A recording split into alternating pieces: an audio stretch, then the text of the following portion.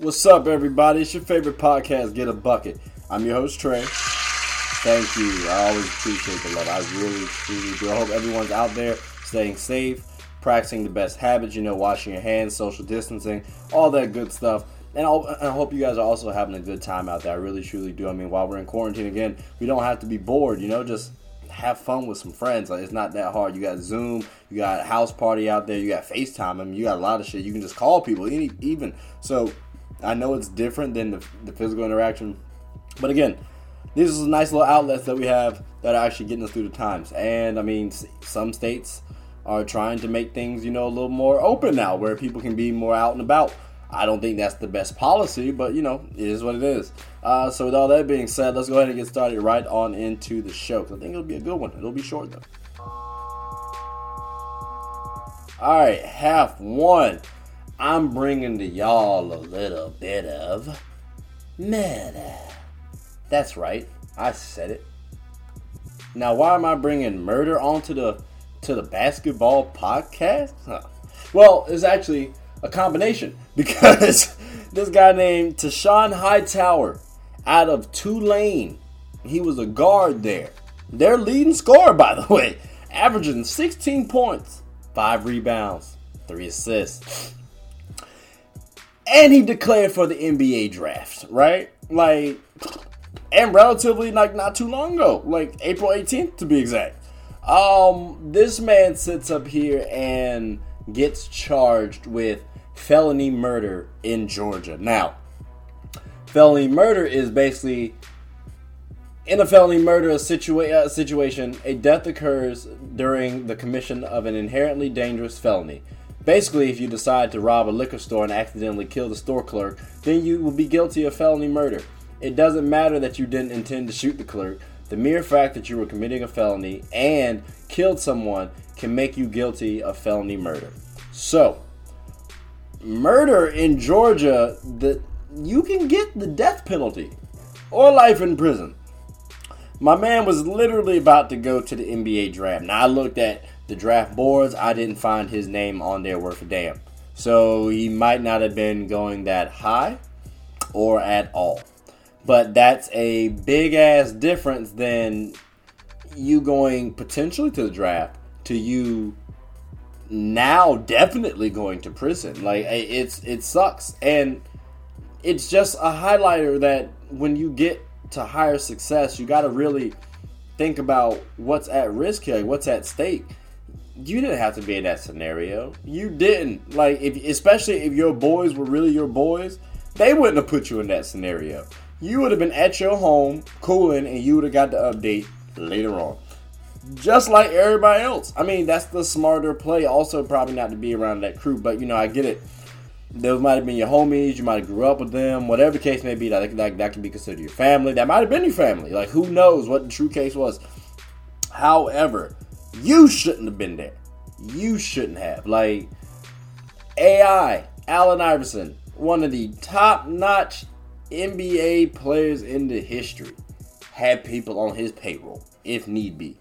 So, what do we learn here? One, don't do dumb shit like this. We don't need to be committing murder, especially right now.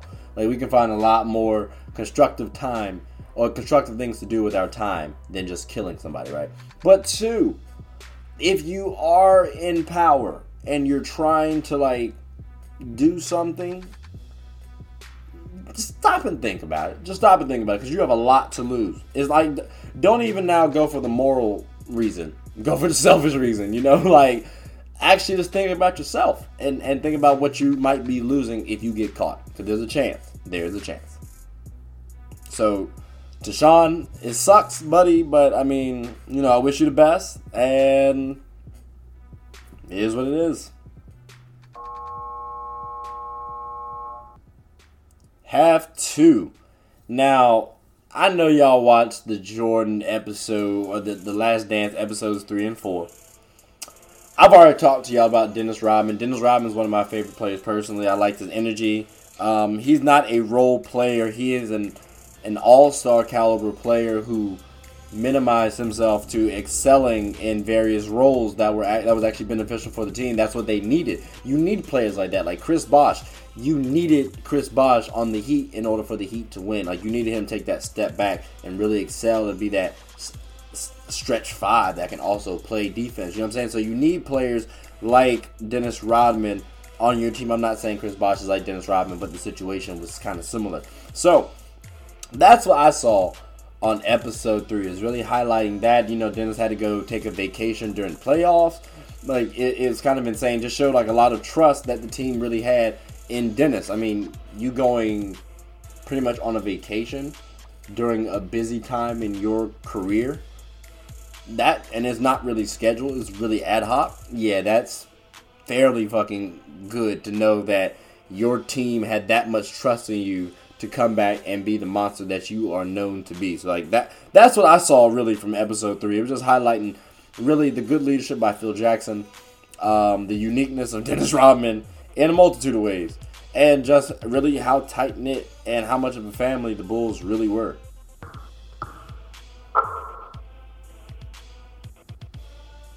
Episode 4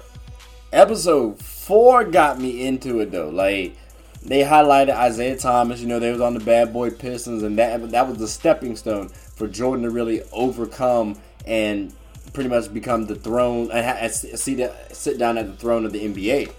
So why are we talking about the Pistons? Like, they should be old news, old history, right? Got you.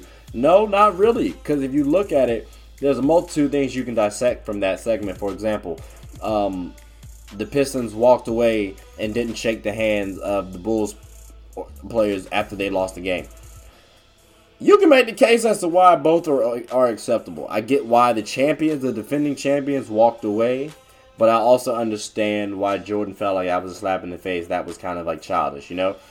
I get both sides. I think Isaiah and them should have walked over and shaken their hands. However, like he did say, though, these are different times now. I don't agree that, you know, people didn't shake hands back in the day, but apparently Larry Bird did it. So if no one made a big fuss about Larry Bird doing it, and they're still not, then I'm not going to make too much of a fuss over Isaiah Thomas.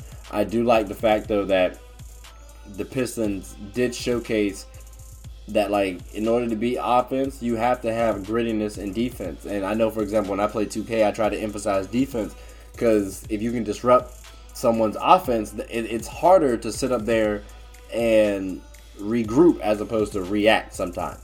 So, like reacting to someone else, to the offense messing up. So, I like the fact that Detroit Pistons played like that. I don't agree with the physicality, like, you know, hitting people and grabbing and pretty much trying to end careers. Like, that's essentially what they were trying to do, like, from the way they were going about it.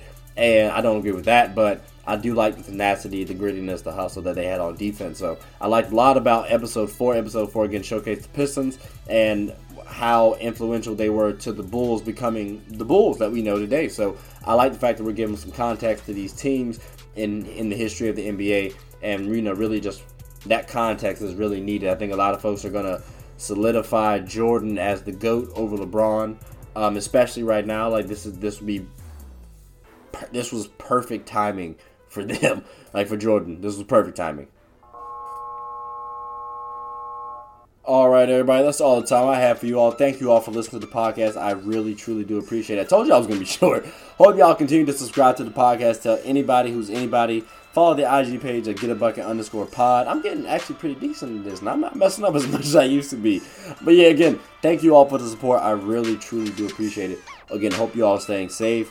Hope you all staying entertained. And again, just find some new skill that you can develop and actually use after this quarantine's over. I mean, this is going to end at some point in time, so why not come out with a new skill set? I mean, there are various people out here forming different things. So again, just use this time wisely. And hope you all have a good one. All right, see y'all.